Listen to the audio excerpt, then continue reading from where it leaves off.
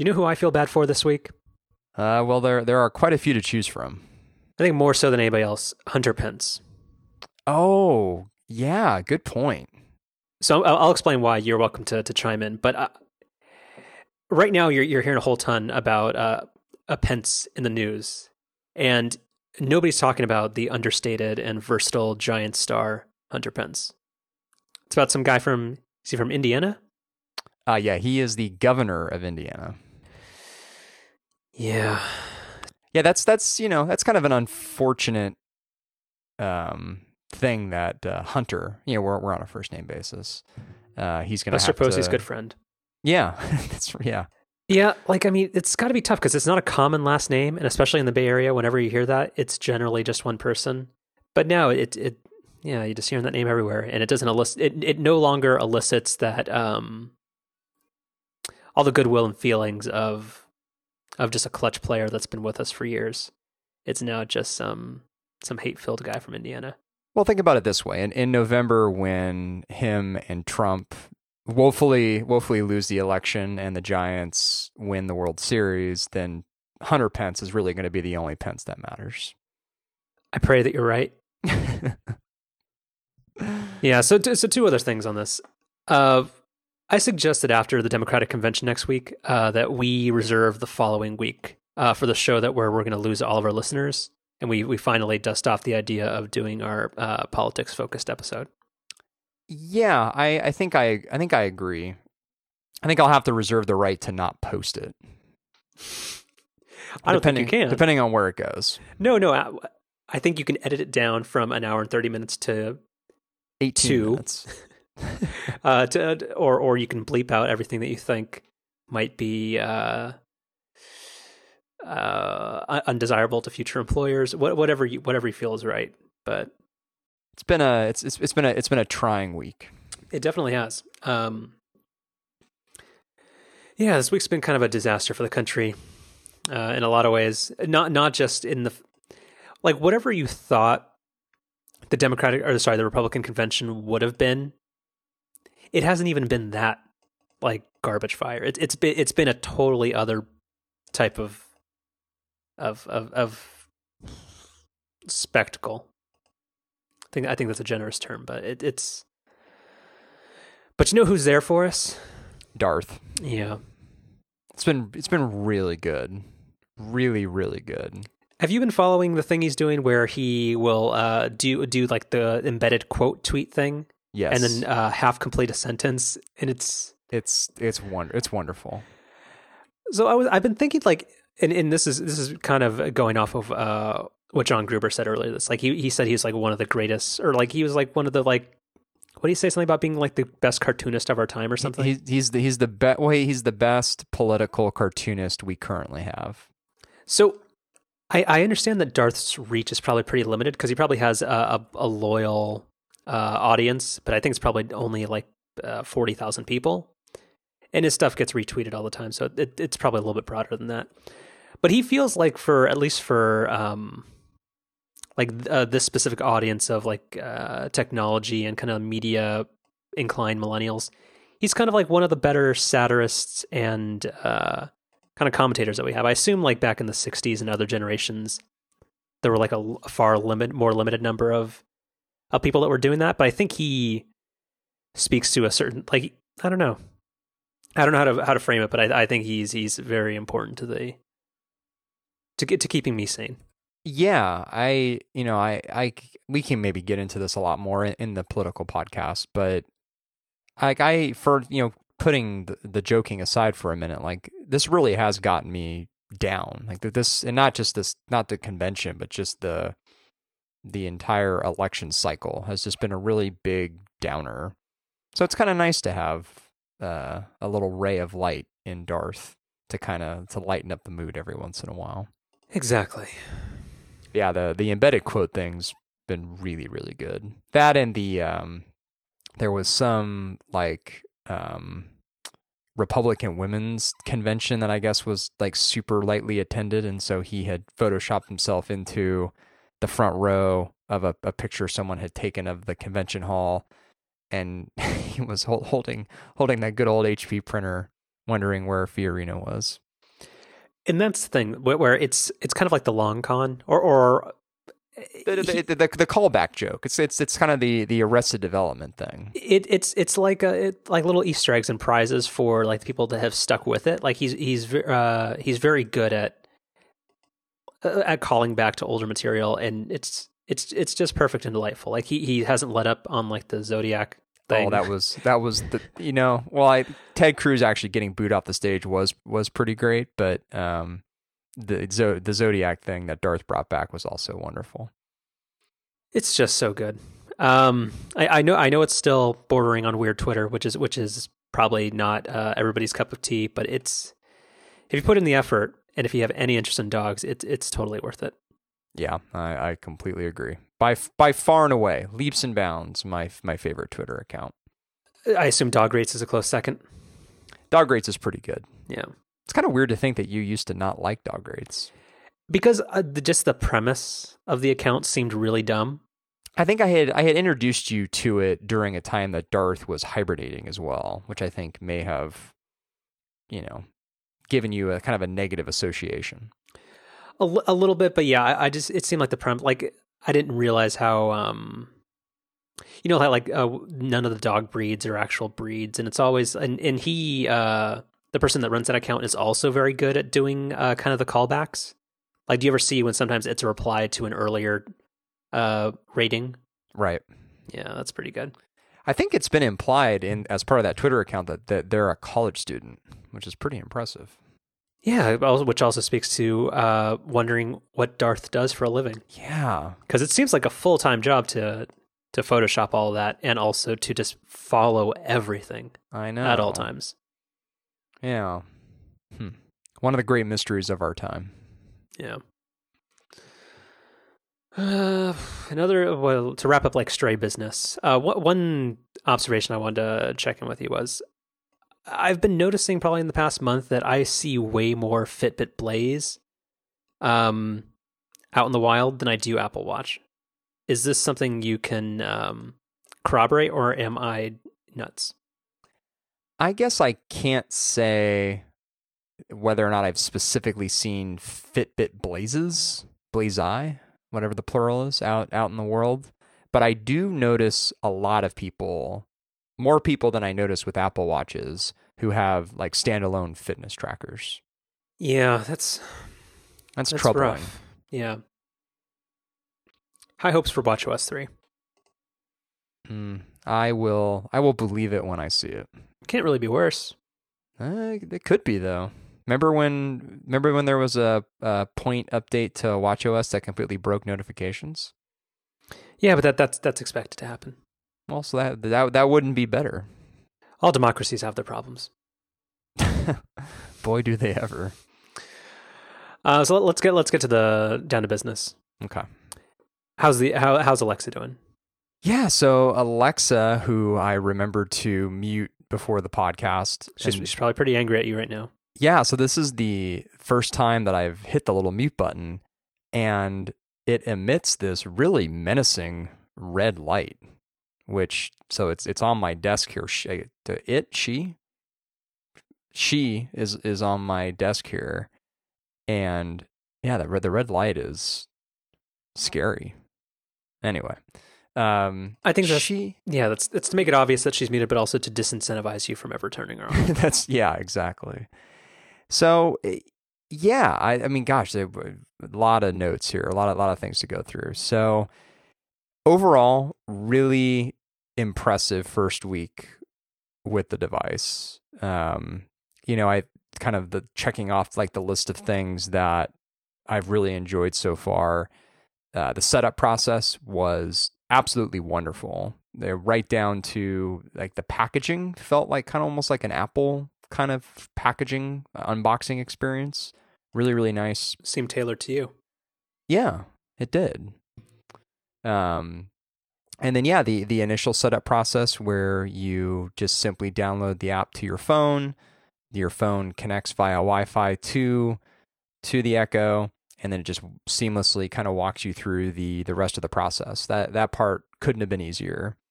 And then also as part of the setup process, I had set up the Echo with my Philips Hue smart lights, which we'll come back to, but at least calling out here with just the setup process, that was really seamless. And then I think the other really big thing that instantly stood out and has continued to stand out through this first week is just how responsive it is. I mean, it just completely blows Siri away. And I've actually been, over the last few days, sort of switching back and forth between asking Alexa things, then asking Siri things. And, you know, I think Siri does have a pretty big leg up with kind of the natural language stuff, which I'll get back to. But in terms of just general responsiveness, I mean, Alexa is just leaps and bounds. And I was talking to the lady friend about this over the weekend because she was also kind of pretty interested in it. And I said to her, I'm like, would you ever guess that Amazon, you know, the place where you go to buy books and shoes and all your other random stuff, would be way better at something technological than Apple? It's kind of a weird thing. Partially, but I think a lot of people underestimate Amazon and what they're willing to do outside of consumer commerce. Like when you understand it, or when you think about the fact that like half of the internet runs on Amazon, and just all the chances they're willing to take and the amount of intelligence and manpower they're willing to put behind these kind of moonshots or pet projects. And it makes sense, because I think when Apple made Siri, they kind of thought, oh, well, this is mostly done. Nobody, like, it's pretty good. We might tweak like the speech synthesis, but nobody really needs anything beyond this. And I think Apple really hasn't counted on everybody else innovating so quickly on this. And that's why there's this big gap in terms of the experience. I guess so, but yeah, I mean, a gap in terms of experience is a good way to put it. It's hard to overemphasize just how much better Alexa seems to be at responding to commands. And the only other thing I'll bring up is that that's particularly shocking or frustrating to me, in the sense that Apple owns so much of the data and your experience and the like everything end to end, where almost all the services it works with, excluding the stuff that's coming out in iOS 10, that it's all their own stuff. So it's just shocking that how much better something else can be. Right. Another thing that's really great is just how easy it is to plug in third-party apps and services. You know, as everyone has said a million times on the internet, you know, the Alexa app is not necessarily the best, although for all the bad things I've heard about it from you and others, I mean, maybe my expectations were just really low, but I don't think it's that bad. It's not the world's best app, but it's serviceable, I would say. And I actually do really like how it has a running stream of the commands that you've given to Alexa, and then like what its responses were. I wish I could check that out. Yeah, see, I haven't. You're showing me this error message that you're getting in the app, and I have not seen that yet. It's just weird in the sense, like, it's not that it's like just like overall it's rough around the edges, and it's kind of it's pretty mediocre, but it's just sometimes it just completely fails. Like it's not even that parts of it don't work. It's just like it just gives up and throws its hands up in the air. Yeah, I haven't had that happen yet. But anyway, it's fine. And the way that you do plug in these third-party services is just, it's really seamless. It's really easy. So you'll be happy to know that the first app that I plugged into the Echo, the first day I got it, was Uber. Because I wanted to do a little demo for the lady friend, because we were getting ready to head out. And so I installed the Uber thing, and I did not test it before she came over. I mean, how would I really? And just went for it, you know, and it was great. It worked on the first try. The way that it, you know, communicated how far the driver was away and when he was arriving, like the whole kind of experience was pretty cool. And you know, when you browse the what do they call them? Skills, I guess. When you browse the kind of skills it's not really a store because you don't buy them, but just sort of like, section of the app that lists out all the skills. It's basically just a couple taps away from adding. And it also gives you instructions on some of the commands that you can do. It's great. It's seamless. And I would say the other thing that I've really liked, which is really simple, is the newsflash thing. Tell me the news. The daily briefing. Briefing. Your flash briefing. Flash briefing. By default, it uses NPR, and it's great. It's 5 minutes long. Seems to be updated at least a couple times a day, if not more. Mm-hmm. Wonderful. It's been a really nice little routine doing that sort of like first thing in the morning, and then like when I come home in the evening. Mm-hmm.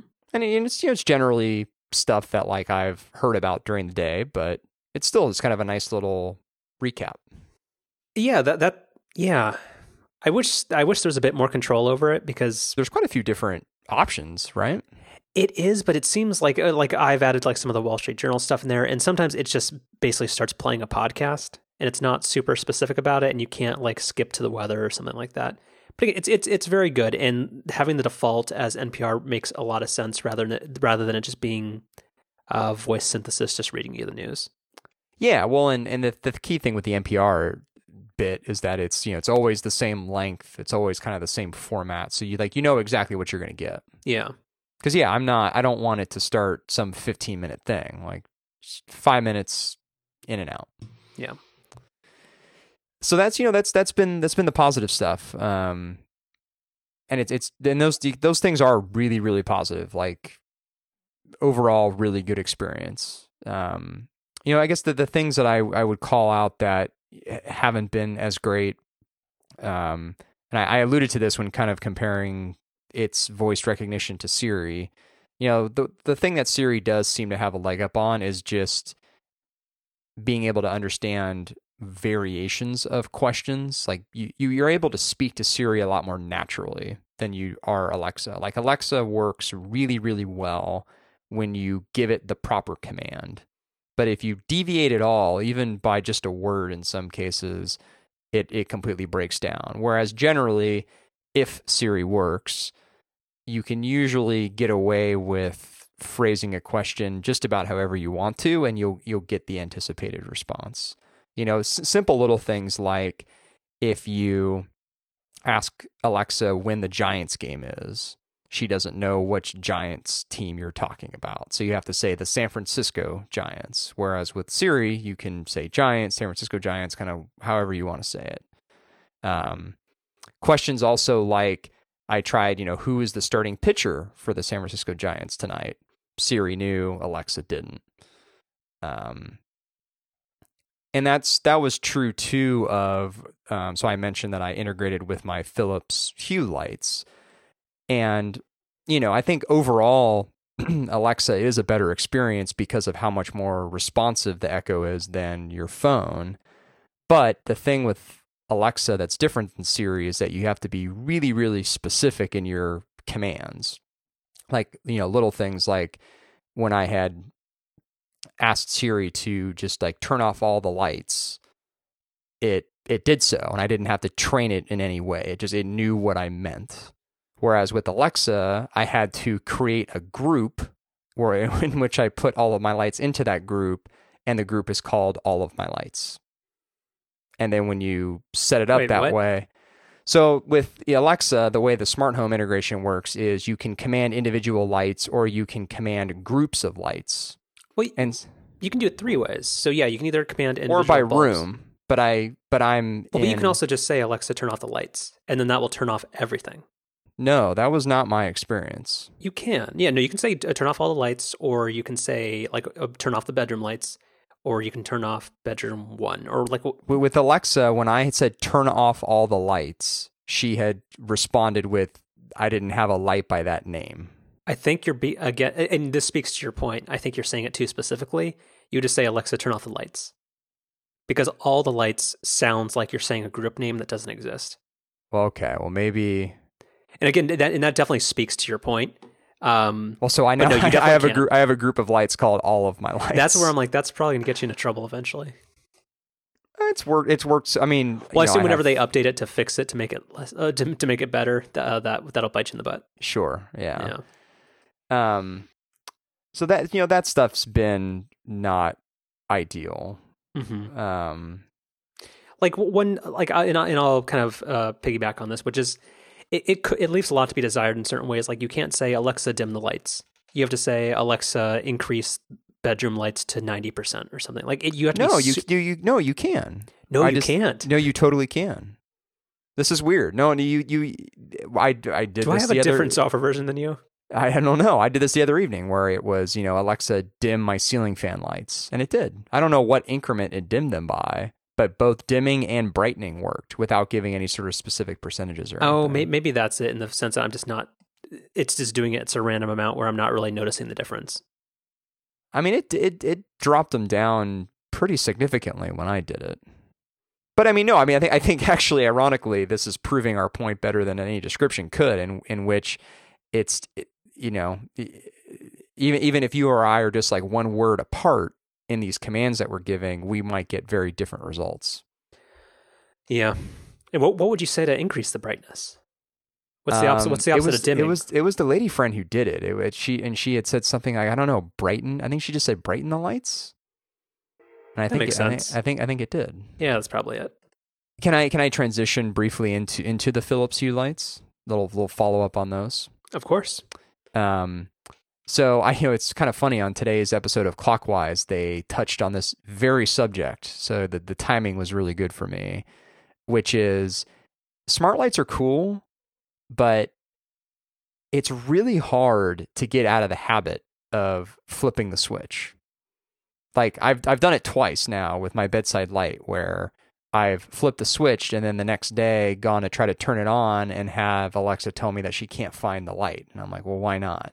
And I go over and it turns out I've turned off the light. So it's, disconnected from the network.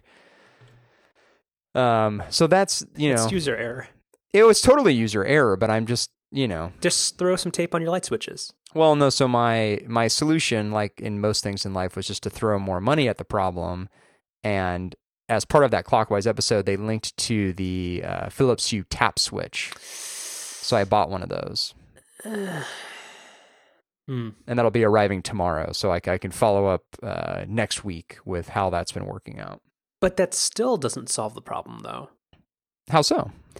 Like if you have somebody over and they still try to use a light switch, like it. Oh, I can't solve for other people. This is my issue. But you can also solve for yourself, and you could have saved $50 by just putting some tape over the light switch. But this is also my bedside light, in which there really aren't other people turning this light on and off. Whatever floats your boat. But yeah, that's and also the Hue tap is weird in the sense that it's not on off. You have to set up scenes inside the Philips Hue app. It's kind of a pain in the ass. Do you have it? I returned it because I didn't like it. Okay, well. Yeah. I'm looking forward to that then. But anyway, so going back to the Echo, and I think maybe this will be the last thing that I say about it. Overall, I really like it. It makes a good first impression. It's been a lot of fun to just kind of mess around with this first week. But the thing I'll say is that that's kind of all it feels like to me so far. It kind of feels just like a cool tech demo, or kind of like a series of cool tech demos. It's like, oh, cool, I can ask it to tell me the news. That's neat. Or, hey, I can tell it to turn on or off my lights. That's cool. Or I can have it request an Uber for me. That's really awesome. But in all of those cases, I'm not really sure that issuing those commands or getting that information is necessarily better or more efficient using Alexa. You know what I mean? I kind of do, but I know what you're getting at, but I disagree. Because they're different use cases. Like if this is if asking Alexa what's in the news prevents you from turning on the television, watching 4 minutes of ads before CNBC's back on or something, or having to go grab your phone and set a timer or something like that. I think the kind of just always on assistant thing has a lot of value to it, and that comes over time. So, I mean, I don't necessarily think it's a tech demo. I think a lot of people might, while they're when they're considering buying one might have maybe loftier goals or dreams of what they would use it for than they actually will. But I think that like after a month of what you actually use it for is different, but still very useful. And it keeps getting better over time. Like now that you bought one, you'll get the weekly "What's New with Alexa" newsletter, or "What's New on Echo," and it does get better. And you can use it to play Jeopardy, and you can do tons of fun stuff with it. Well, I don't doubt the funness of these things Or the utility. Yeah, I guess that's, and I'm not saying it's not there. It's entirely possible. I just haven't really discovered it yet. But so far for me, it's just felt like more of a toy than a utility. I think once it stops being new, the utility comes out. Okay, that could be. Yeah, but 2 thumbs up. And I kind of expected that. I mean, you've had a lot of nice things to say about it, as have a lot of other tech pundits who I respect. So there was enough good press out there where I didn't think I would dislike this thing. But even though my expectations overall were high, I think it's been exceeded. It's really neat. Yeah, and related. What do you know about the Echo Dot? I don't know the difference between the Dot and the Tap. Which one has the beach cover things? The Echo Tap is the one that's basically a portable Bluetooth speaker that also happens to have Alexa if you pair it to your phone. Got it. Oh, so it doesn't. Oh yeah, I guess that would make sense because it's not on a Wi-Fi network. Yeah. Okay, got it. But yeah, like the Echo Dot seemed like the vastly more interesting product for somebody like me. And apparently they've discontinued it already. Yeah, it just says sold out. It's like permanently sold out. It was a product that you could only buy from your Amazon Echo. So that was weird to begin with. And what it did, or the whole point of it, was that it was an Alexa. It was an Amazon Echo without the speaker, so that you could plug it into something else. But it made making whole home or adding Amazon Echo functionality to another room really simple and easy. Well, it says it can play music, so it's got a speaker in it.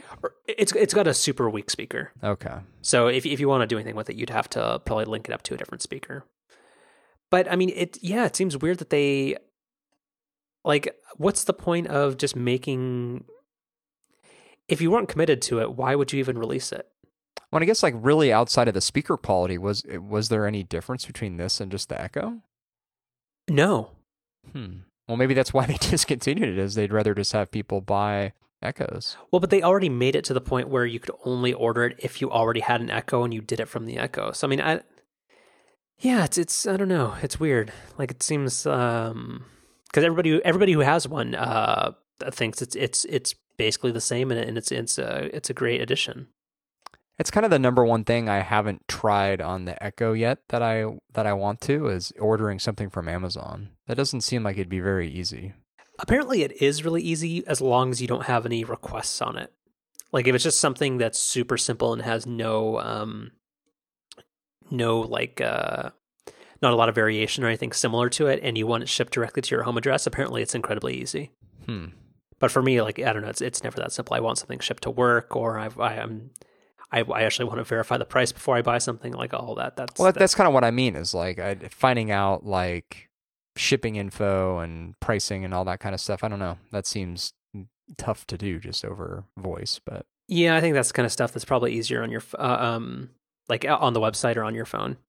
But I assume, like, again, that's supposed to be the whole point of it, is that like once it ingrains itself or inside your lifestyle, that like if you're in the kitchen setting a timer and you realize you're out of paper towels or whatever, you can just talk to it and it just does it for you. So again, I think in the future it'll be a little bit different, but yeah. So is the Echo Tap, is that still around? The Echo Tap still is. I think. Okay, yeah, it is. Yeah, it is. Yeah. And that one's $130. Yeah, $129. They got an orange case for it. See, that's piqued my interest. I'm a sucker for it. I can't really. There just aren't enough situations where I'd want an outdoor Bluetooth speaker.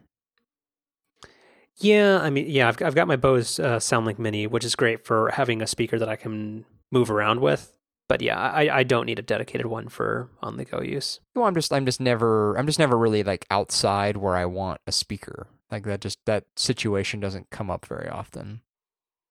I always forget on the Amazon Tap page, there's a cute dog biting a speaker. So does that make you more likely to buy one? No, it just makes me happier. All right. Enough on. So now you can probably safely unmute your Echo, so she looks way less mad. I'm gonna keep her muted for now. Don't want Jeff knowing what you're saying about him on the show. Gotcha. That's right. Mm-hmm. For some reason, if Amazon was doing anything sinister, I think they would probably like putting it on mute would turn it into like permanent, persistent connection with Amazon mode.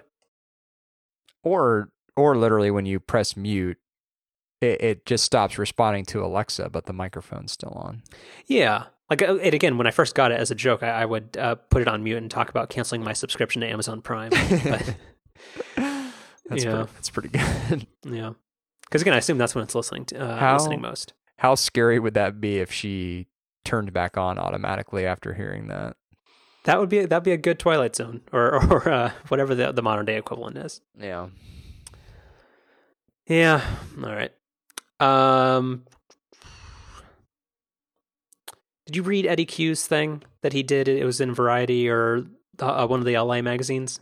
You know, I didn't read the whole interview, but I mean, like everybody else, I saw caught the gist of it. The gist of it and kind of the main excerpts from it. So what did he say? I don't know.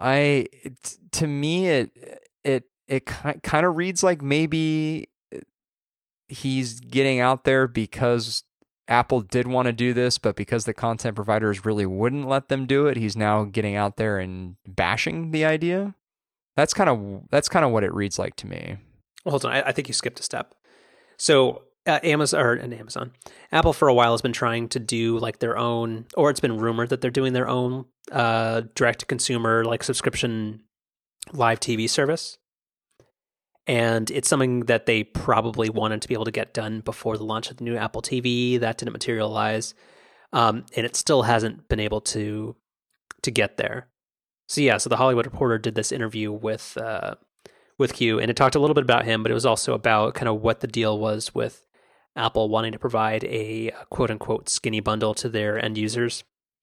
And he kind of backed away from the whole thing and said that he actually wasn't a fan of the skinny bundle, and that he thinks that just is going to cause people to pay more overall, and that getting everything you want through your cable provider is like totally acceptable to them, and that all they want is for you to buy an Apple TV, and they don't care how you get the content. And you know, I think the flip side is, as we've discussed ad nauseum on the show, I kind of agree with what he's saying. I don't think these skinny bundles ultimately are a more economical way for most people to go. But at the same time, it does read a lot like to me that this is just bitterness over how those negotiations went. Well, so I agree with you, and I think this a la carte pricing is going to be worse for consumers overall, or at the very least, even if consumers try to self-select and still pay a little bit less or about the same as they pay now, they're going to get far less for their money. So it'll be a worse deal overall.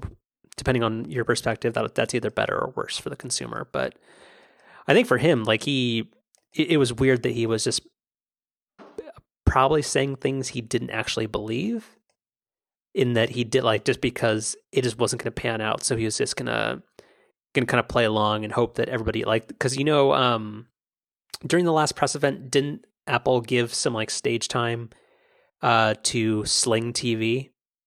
They did, yeah. Yeah, so I mean, it looks like they're just content to kind of take their 30% cut on and let everybody else do the hard work of trying to make this work, because they've probably abandoned the idea of having something that's reasonably priced for consumers. Because I don't think Apple giving like an $80 video subscription service is going to fly with anybody, because at that point you might as well just have Comcast, and then that single sign-on thing that they're doing with Apple TV is basically the same thing. So is that really all Apple TV is going to be? Is just apps? Well, that's the future of TV. I guess so. Well, I like, don't so know. give me a counterpoint. Like, what do you mean? What do you think is being left on the table? I guess a cohesive experience. Like I guess one of the really nice things about TV is it's so seamless to skip from channel to channel or from recording to live TV.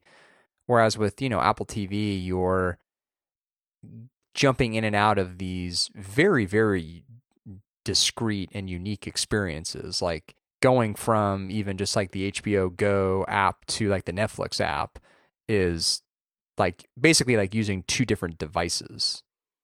So I don't know. I just don't know if that's necessarily like the TV experience that a majority of people are going to want. I think it's going to evolve over time, but yeah, and again, I don't own the new Apple TV, but from what I've seen from it and whenever I play with demos, it seems like it is kind of a step backwards compared to the old one in the sense that now that the apps can be richer and they're less standardized. Like, yeah, but like the old one was like super barren, and I think that's probably a knock that you could have had against it, but that also meant that things were simpler and very consistent across apps in terms of how you'd interact with content. So yeah, I think that is more challenging because if I want to bounce between like CNBC and then turning on ESPN and then maybe like a DVR recording on TiVo, that's super simple and it's a consistent experience and it's very, very fast. But in an Apple TV, like the current generation one, that seems like I'm going back to the home screen, I'm opening different apps, I'm doing all this kind of stuff that's going to take way longer and is a very disjointed user experience. Right. Which makes it seem like what I think probably Eddie Q or some of these visionaries at Apple would describe as a barbaric user experience with TiVo seems a lot better. I don't know. I don't think people at Apple would think that TiVo is a barbaric experience. In fact, I think in a lot of ways, in a perfect world, Apple would like to do something like TiVo, but that's not an economic game that they want to play. It is, but I don't know. I always like whenever I hear Tim Cook or anybody in a position of authority at Apple, they always speak so disdainfully about like the current like media consumption experience. And I think there's definitely a lot of things that are less than ideal of it. I think like the release windows are a problem. I think like some of the forced DRM and just like the difficulty of acquiring content is really challenging. But I think like they all seem to have frame linear television and like standard like cable subscriptions as being like this like antiquated and like from another era type thing. And in a lot of ways, I think that's still a pretty effective way to deliver content. And in the same way that like HBO Go or HBO Now, which is I think run by the people that do Major League Baseball or MLB.TV, like that under like extreme load whenever there's like a big HBO premiere seems to crash almost every time because the internet wasn't designed to deliver like 5 to 10 million simultaneous high definition video streams of a certain program where IPTV or like standard coaxial cable does that extremely well, where when the Super Bowl's on and 100 million people want to watch the same exact thing in 1080p, that's not an issue at all.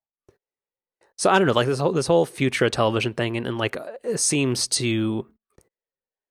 There's a lot of people that don't appreciate what already exists, and kind of they don't properly think about what they're trying to change, I guess. Right. Oh, TV's hard. TV is hard. You and I can agree on that. Yeah. Poor TiVo. Or not poor TiVo, but probably poor TiVo. I think, yeah, poor TiVo. Like, it's good. Poor us, really. God, yeah. As the end users. It feels like I look at my current TiVo Bolt and I just think like, I just want this to last. I don't know how much longer it's going to, though. Yeah. Because here's the thing. Like, I don't think it's going to last because people don't appreciate nice things. Because, like, no, this goes back to, and I don't want to sound like John Syracuse here, but like plasma television is dead. It was better. It was undeniably better. and it's dead. Like my current TV is on its way out. Like if there's a white image, like an almost all white image on screen, it starts making this like electric whine noise. So it's on its way out, and I can't do anything about it. I can't in good conscience buy an LCD television. So, and same thing with TiVo, like where it's a little bit pricey, and it's not perfect, but it's the best that we have, and it's decidedly better than anything else. Like you've talked about your lady's X1 box. That's kind of a hot mess. Oof. So like I don't know, like but sorry, I don't want to turn this into the politics episode. But Americans don't know what they want. They don't know what's good for them. They think they want somebody who's an outsider. They think they want skinny bundles. Is Trump the skinny bundle of American politics? I don't really even know what to say to that. I'm not really even sure what that means. Donald Trump and also IPTV and a la carte. Donald Trump and a la carte pricing are a future that people think they want, but they really don't want. Makes you think. Yeah. Anyway, future TV's apps. Yeah. Does the Apple TV have any good apps? Like honestly, like other than just like Netflix, like has there been anything that's come up in like the past? Because it's been out for like a year now, hasn't it? No, I mean, and I guess my disclaimer would be I haven't really downloaded a ton of apps because I just don't even really find most of them compelling to begin with. But then the ones that I do use, like I especially point out the HBO Go app, like it's kind of terrible. Like it's just really unintuitive, really kind of poorly designed. It's not good. It's really not good. Lame. Yeah. Because that's the thing. Also, like specifically on iOS, I actually don't end up watching that much video there, other than YouTube, just because I don't like having a folder full of 30 different apps for like random video providers. Right. Yeah. I don't know. Anyway, I think I'm going to hold out as long as I can and just not get a current gen Apple TV. Yeah, I don't really think you're missing out on much. Well, kind of related. Did you read the thing that MG Siegler put on? I think it was a couple weeks ago about kind of where sports viewership is going. Well, yeah. So thanks to you, I did get caught up on this. See, I mean, he seems to think that soccer, European football, is going to be the most watched sport, and then kind of it's going to go basketball, baseball, football, and hockey. Because hockey's not a sport, so I'm not sure why it's on the list. But I know you're probably frustrated that people pretend hockey's a sport too. You're the worst. No, I'm not. The Sharks are the worst. Oh, wow. Now it's personal. Here's the thing: I don't actually care. So please don't think I'm actually trying to antagonize you. It's just that I don't care. Hockey is so boring to watch, and it seems like such a bad sport. Like it seems like it's just a lot of people skating around a bunch of Discover credit card ads. And are they the biggest sponsor of all of the NHL? I think so. But like they're just skating around on a puck you can't really see, with vague rules, and a bunch of the fans who. Sorry, I should. You should just. You should quit while you're behind. No, let me think of this before I say this. I don't know. It seems like the fans are just waiting for like a fight to break out. It seems almost quasi like watching NASCAR and like hoping for a crash. Am I completely off base? Yeah, you're off base. They've a lot of the fighting stuff's been kind of taken out, and when it does happen now, it's. Is it frowned upon? Like, are the fans cheering? It's the next to unsportsmanlike conduct. It's the biggest penalty you can get in the sport. But I'm talking about from the fans' perspective. Are the fans cheering that, or are they? I mean, they do. They do. See, that's the thing. They're getting the support they deserve. Fighting is not my favorite thing either, so I understand what you're saying. But the sport itself, I enjoy a lot. Because I think whenever like baseball, like maybe one out of every it happens like 3 times a year with every team. Whenever like so there's something like muttered under somebody's breath, and like kind of like the whole team runs out of the dugout and that kind of stuff. I think most of the fans are kind of just get on with the actual game. I don't feel like it's that way with hockey. I don't know. I guess you'd have to go back and look at tapes of baseball fights, but I'm pretty certain that you'd see most people standing up and pretty excited about it.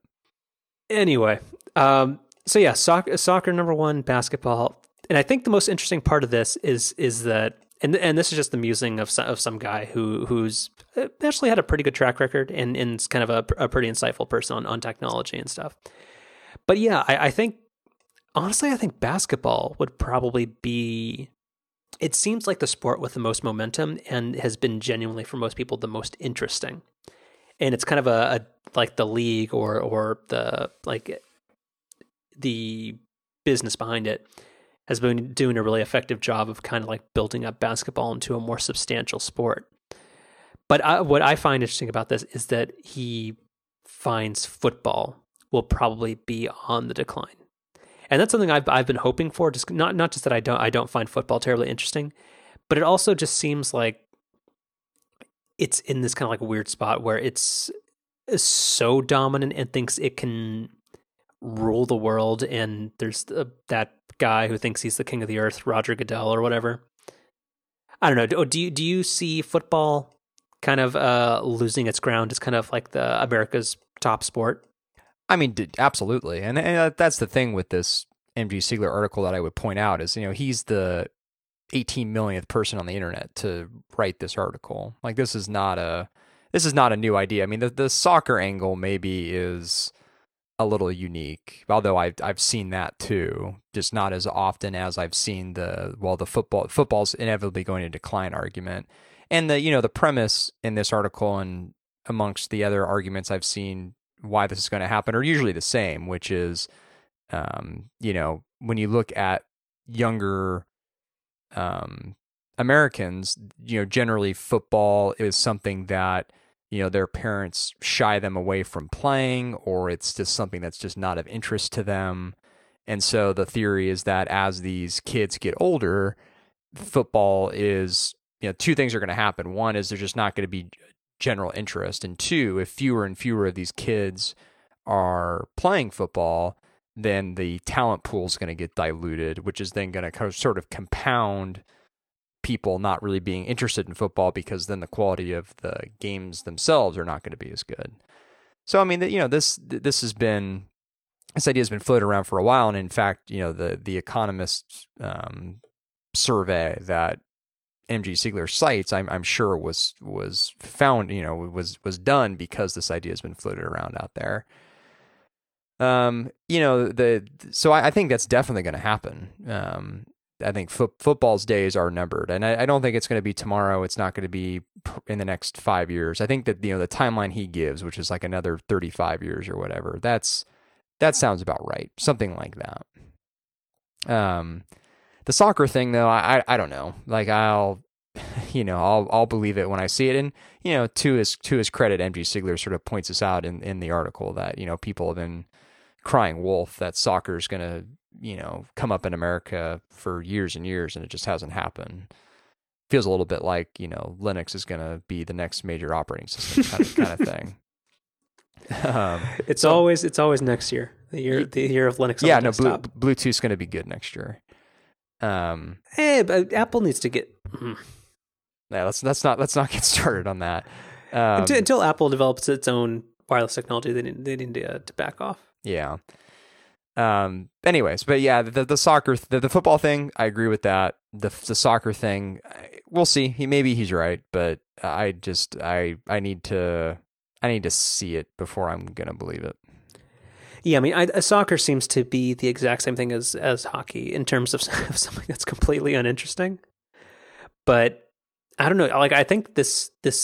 Well, I'll say something though, which is, I understand what you're saying about hockey and soccer, because to the casual viewer, it's, you're just kind of seeing the sport on sort of a superficial level. Whereas when you with me, I've gotten a lot more into hockey over the last couple of years. And, now, especially in the last year that I've watched a lot more games, I see a lot of things now that I wouldn't have when I first started watching. And, because I see those things now, I find the sport to be a lot more interesting. And I suspect soccer would be the same way.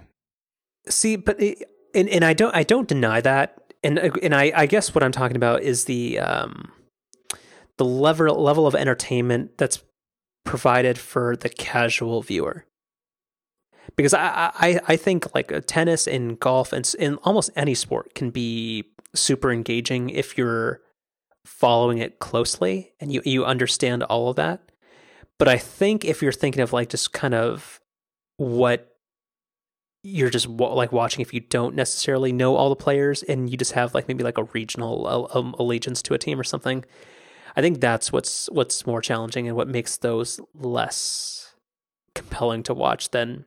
And I understand baseball is probably on its way out, or it's going to kind of keep its kind of moderate level of enthusiasm. Like I know like San Francisco and the Bay Area is kind of a weird place where the Giants have had like 6 sellout seasons in a row, and just kind of like the tech boom and just all of it's kind of coalescing into being like making this kind of like a baseball town.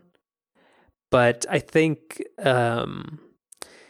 basketball and baseball have kind of the best shot of being interesting sports going forward. Basketball in particular.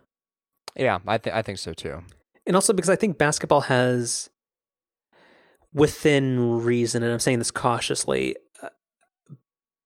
better personalities.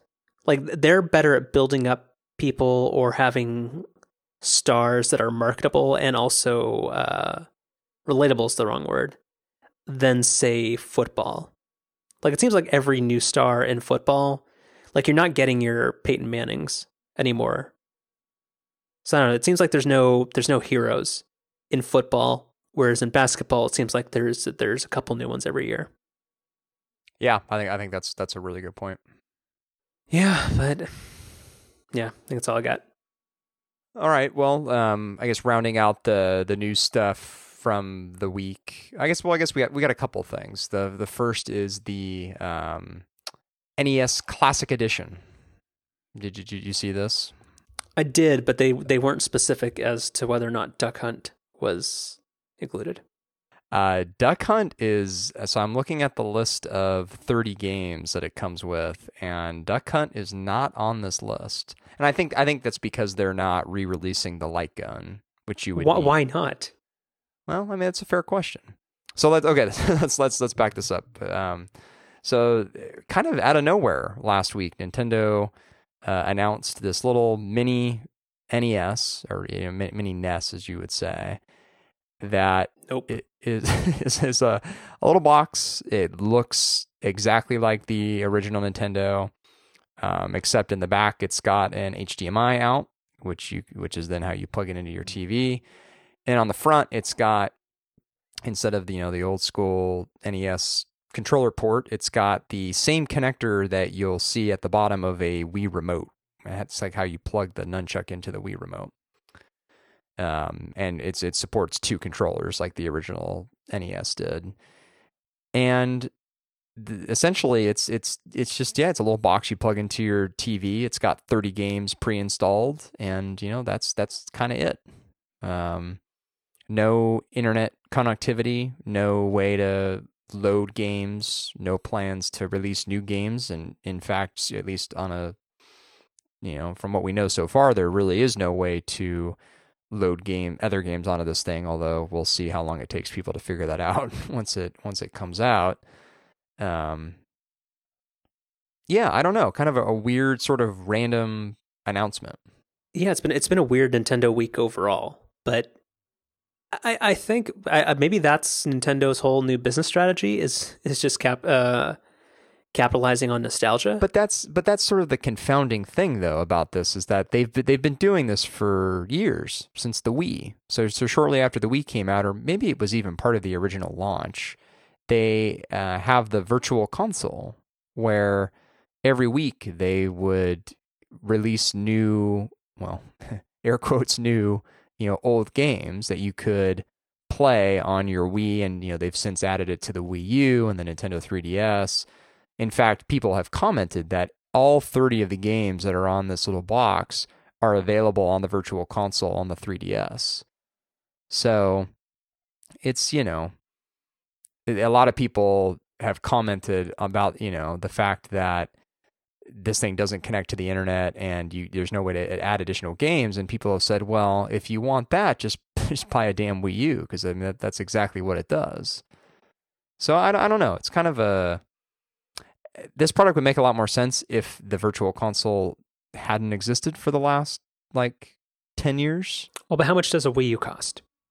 I mean, it's got to be down to $20 at this point, right? Hey. Even I know that's not true. It's a couple. It's probably hundred. Still $250, isn't it? You're right. And this we didn't say this, but this classic NES thing is the Wii U is $300. No, that can't be the base price. I'm looking at it. This is 32 gigabyte. Its lowest price is $293 on it on Google Shopping. Interesting. Yeah, I guess I'm seeing that too, I guess. Huh. That's the thing where Nintendo needs to figure some shit out. Because the Wii U has been kind of universally panned, has it not?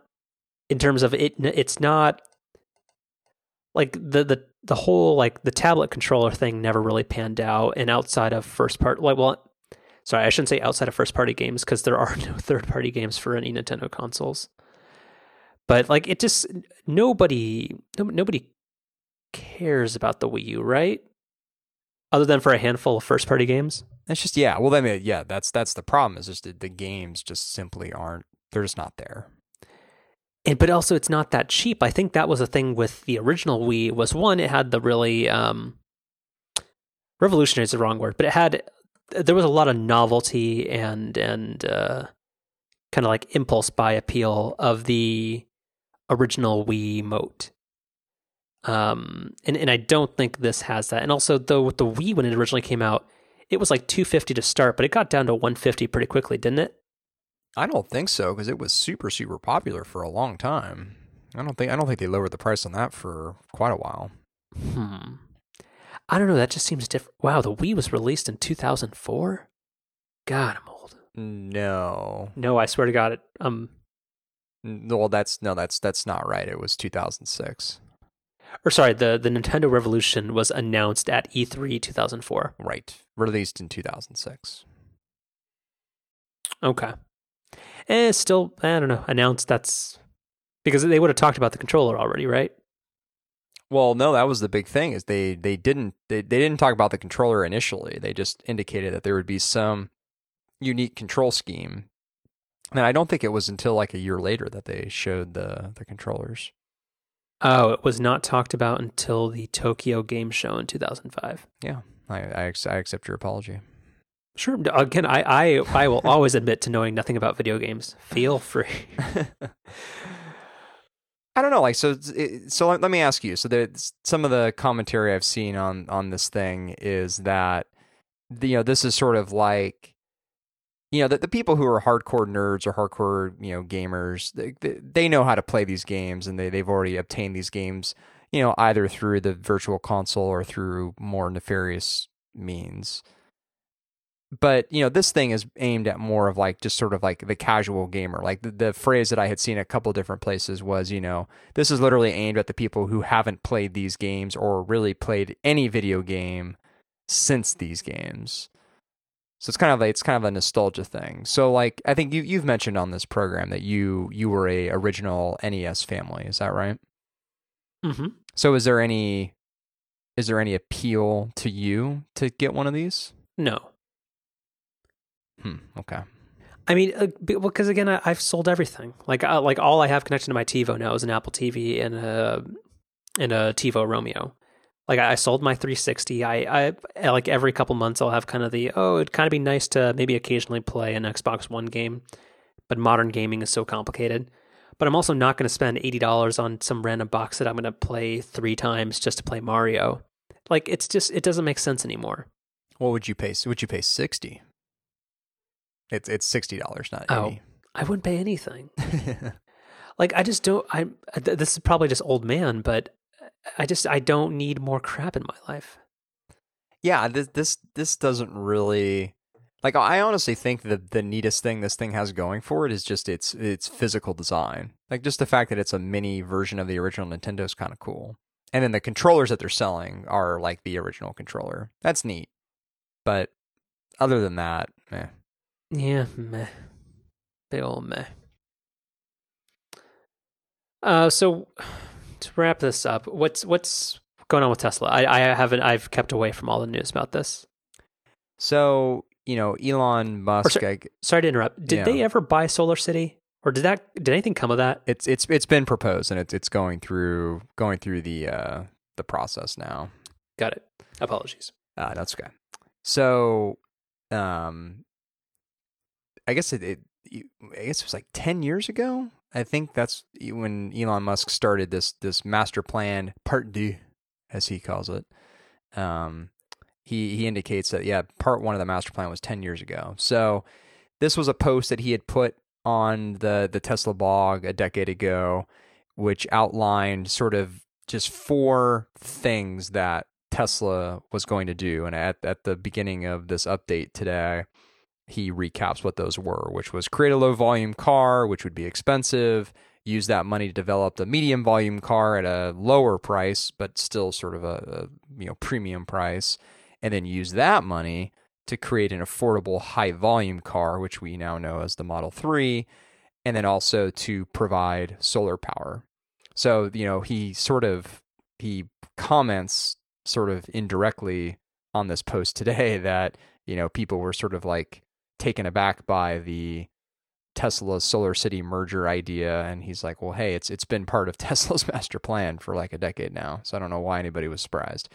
But anyway, so the idea with today's post is that, hey, now, especially now that the Model 3 and the Solar City acquisition have been announced, Tesla's sort of, they've sort of completed or in the process of completing the master plan they outlined. So now it's time to reveal sort of like what part 2 of that plan is. And so I guess I'll go through the 4. So there's 4 bullet points again. They are creating solar roofs that can seamlessly integrate into battery storage, expand electric vehicle product line to all major segments, develop a self-driving capability that is 10 times safer than manual driving, and then also enabling your car to make money for you when you aren't using it. So I guess they're all pretty self-explanatory bullet points. 2 clarifying questions. Uh-huh. The solar roof thing, do they mean on houses or on the cars? So they mean on houses. So okay. The more detailed explanation of that bullet point goes into how they want Solar City to continue manufacturing solar panels, which I guess is sort of one of the things that they're known for, or I guess it is kind of what they do, right? And then integrating those solar panels with battery storage, which is something that Tesla already does. Sorry, what was the last part? What was their 4th pillar? Enabling your car to make money for you when you aren't using it. So is that okay? So that's the interesting part. So does that mean they're going to do their own like distributed autonomous Uber? Yes. So the master plan goes on to talk about how once they've developed self-driving technology, and Elon actually is, so like one thing I guess I'll say just in general about this is that and I do really highly recommend you read this. It's very, very plainly written. Like there is absolutely no corporate bullshit in here at all. Like this literally reads like just someone just wrote this thing. Like they were just typing it out. They were just kind of riffing. And that's totally, I love that. I love when there's just this no nonsense direct messaging. That's great. So anyway, so in the post, Musk talks about, once they get this self-driving technology, which he cautions is going to be a long, long time from now. And he alludes to something that I've talked about on this program a lot, which is, the technology is going to get there, and it's going to get there pretty quick. But then it's going to be all this regulatory stuff that's going to take a really long time, really, really long time to figure out. But once we get over that hump, then Tesla's plan is you're literally going to be able to push a button in the car that when you're not using it is going to release the Tesla out into this fleet where other people can then use it. And then whenever you need it, you can call it back. Can I bring up that wasn't this basically what I said like 3 months ago on our self-driving car episode? Well, no, I think a big difference is that you were thinking that people just wouldn't own cars anymore. But in this Tesla future, car ownership is still a thing. I was saying that a company like Uber or potentially a Tesla would operate fleets of vehicles, whether or not it would be. Never mind. I don't know. I'm grasping. I'm trying to. I think. Well, no. So like in my mind, this Tesla approach makes way more sense. Like I agree. It's sort of like what you were saying, but I mean even today's Uber is all about. Hey, you don't need to own a car. Look at this. You can just on-demand drivers, you know. But I think that there's always going to be a place for at least some subset of people to own a car, especially if you're someone who drives to work every day or you go on frequent weekend trips where, you know, just owning a car and having sort of a single vehicle that you normally use is of, you know, a lot of value. And so this Tesla idea is kind of like the middle ground between your sort of Uber idea and then, you know, people also still owning cars. So under this plan, is this kind of like a solar panel type idea in the sense that like you sell back unused like electricity to the grid? Like does the end consumer profit from this car sharing thing? Yes. Interesting. So the exact I'll just read this passage because this is probably the most interesting of the entire post, which is you will be able to add your car to the Tesla shared fleet just by tapping a button on the Tesla phone app and have it generate income for you while you're at work or on vacation, significantly offsetting and at times potentially exceeding the monthly loan or lease cost. This dramatically lowers the true cost of ownership to the point where almost anyone could own a Tesla. Since most cars are only in use by their owner 5 to 10% of the day, the fundamental economic utility of a true self-driving car is likely to be several times that of a car which is not. But if everybody can own a Tesla because it's essentially free because it's making money for you, wouldn't everybody then own a Tesla and the business model breaks down? I don't know, because not everybody can own a car.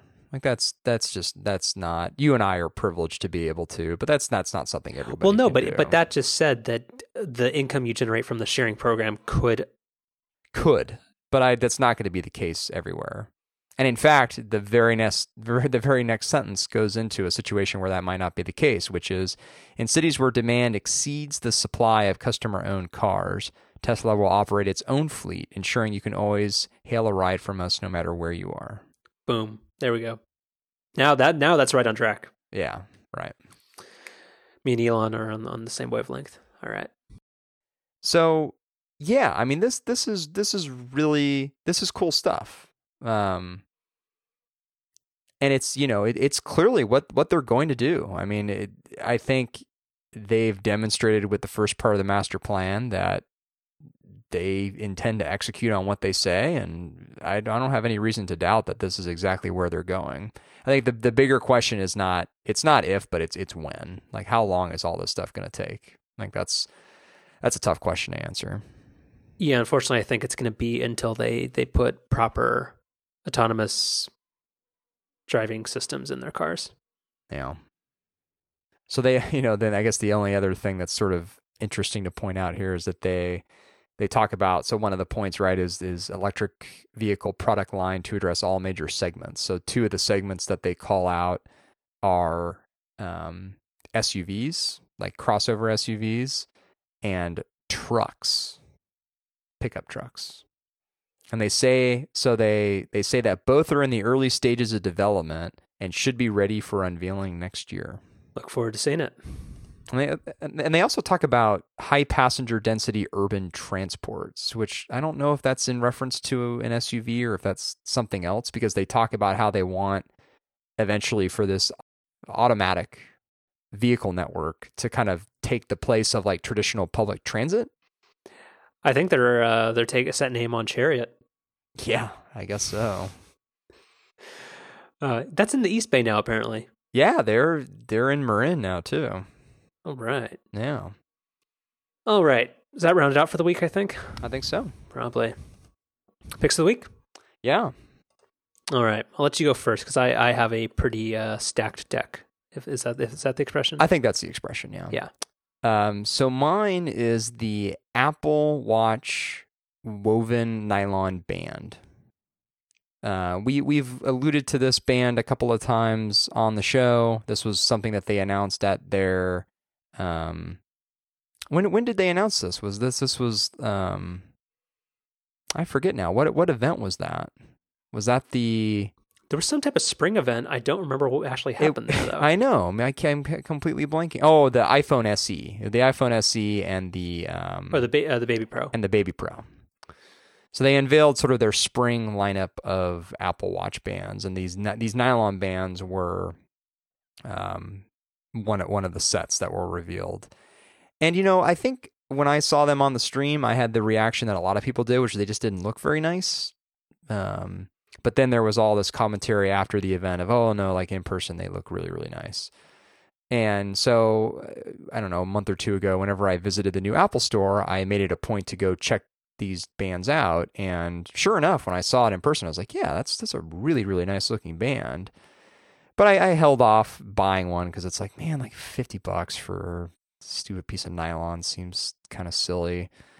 But I eventually decided to I'll pick this thing up because I really did want a new nicer looking band than just my Sport. And I've had it for a couple of weeks now, 3 weeks now, I guess, and it's really, really nice. It looks nice. It's sort of a nice kind of middle ground between kind of a formal band and a casual band.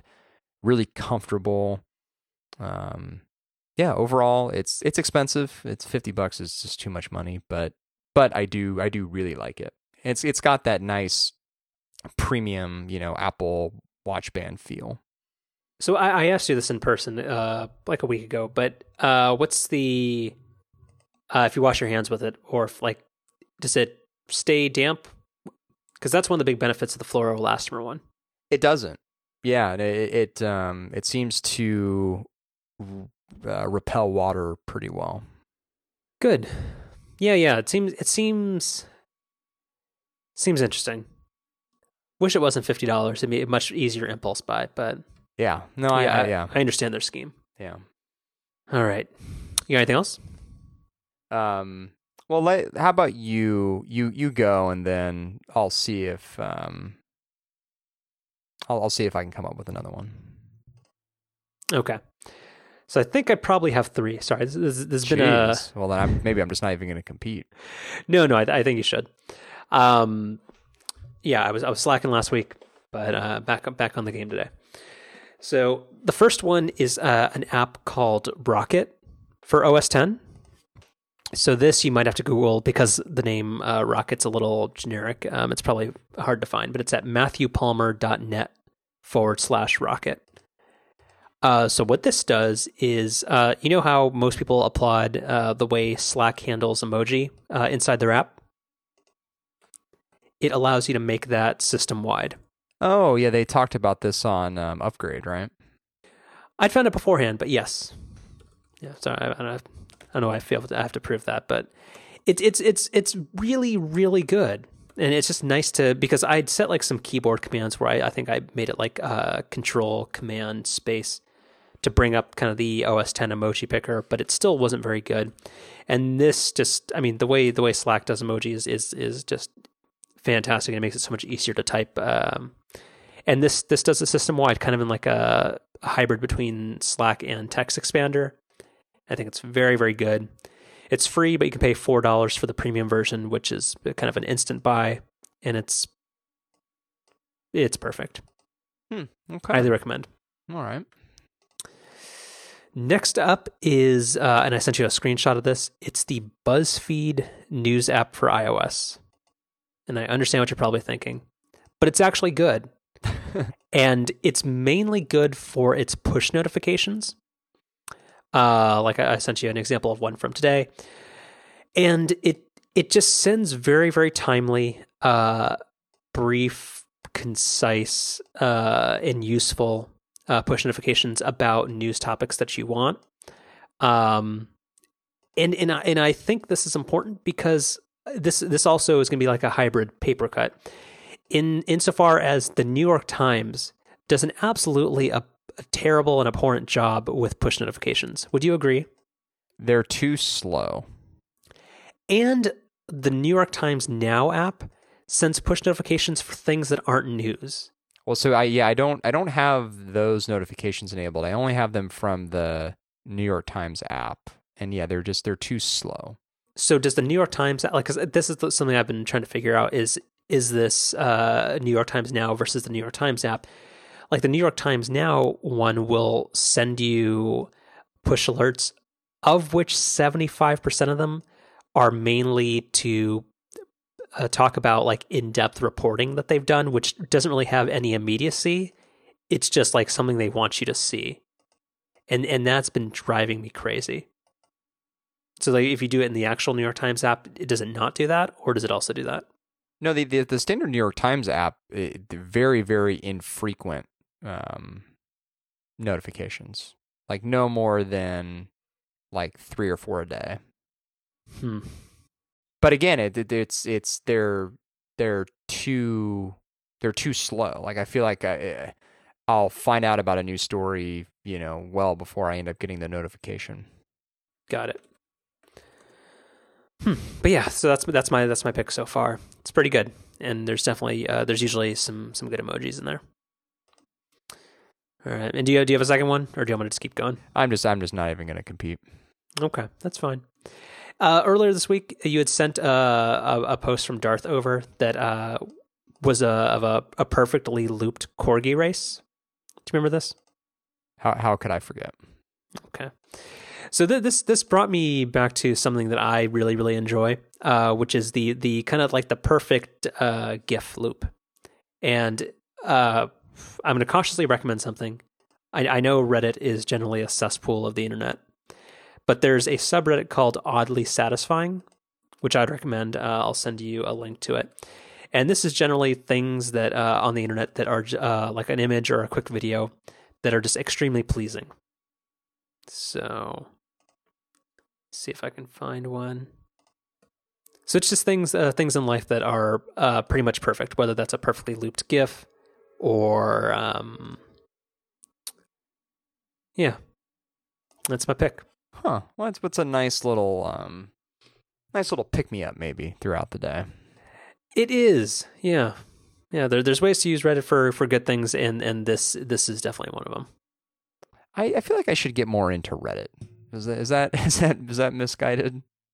If you follow the good ones, like I'd be happy to send you a series of subreddits that are actually good, like the AWW one, AWW is very good. I like Tales from Tech Support. Animals Being Bros is very good. Actually, I'll send that one to you right now. But yeah, Reddit has a lot of weird kind of sketchy stuff. Oh, sorry, hold on, there's a golden retriever video. Ooh. There you go. Aw, thank you. Yeah. Like, yeah, as long as you stay away from the weird stuff, it's pretty, I don't know, it's pretty okay. Again, if you curate it properly, it's a fine website, but otherwise, Wait, this golden retriever's on its own surfboard? Yeah, because it's badass. How did they even get on that? Wow. I like how the dog just like, yeah, it's another Wednesday. What's up? Why is this so difficult for you, dude? The Hunter Pence one's pretty good too. Not Mike Pence, Hunter Pence. Yeah. Again, if you don't already go there maybe a couple times a week, it's good. Yeah, that is really good. All right. You got a paper cut, or do you want to wrap it up? I think last week's paper cut hit so hard that I'm just gonna let that simmer again for another week. I'm good with that. We'll give the nation a week to heal. Might need more than that. It might never heal. Who knows? Let's wait till November. Okay. 100 pence for VP.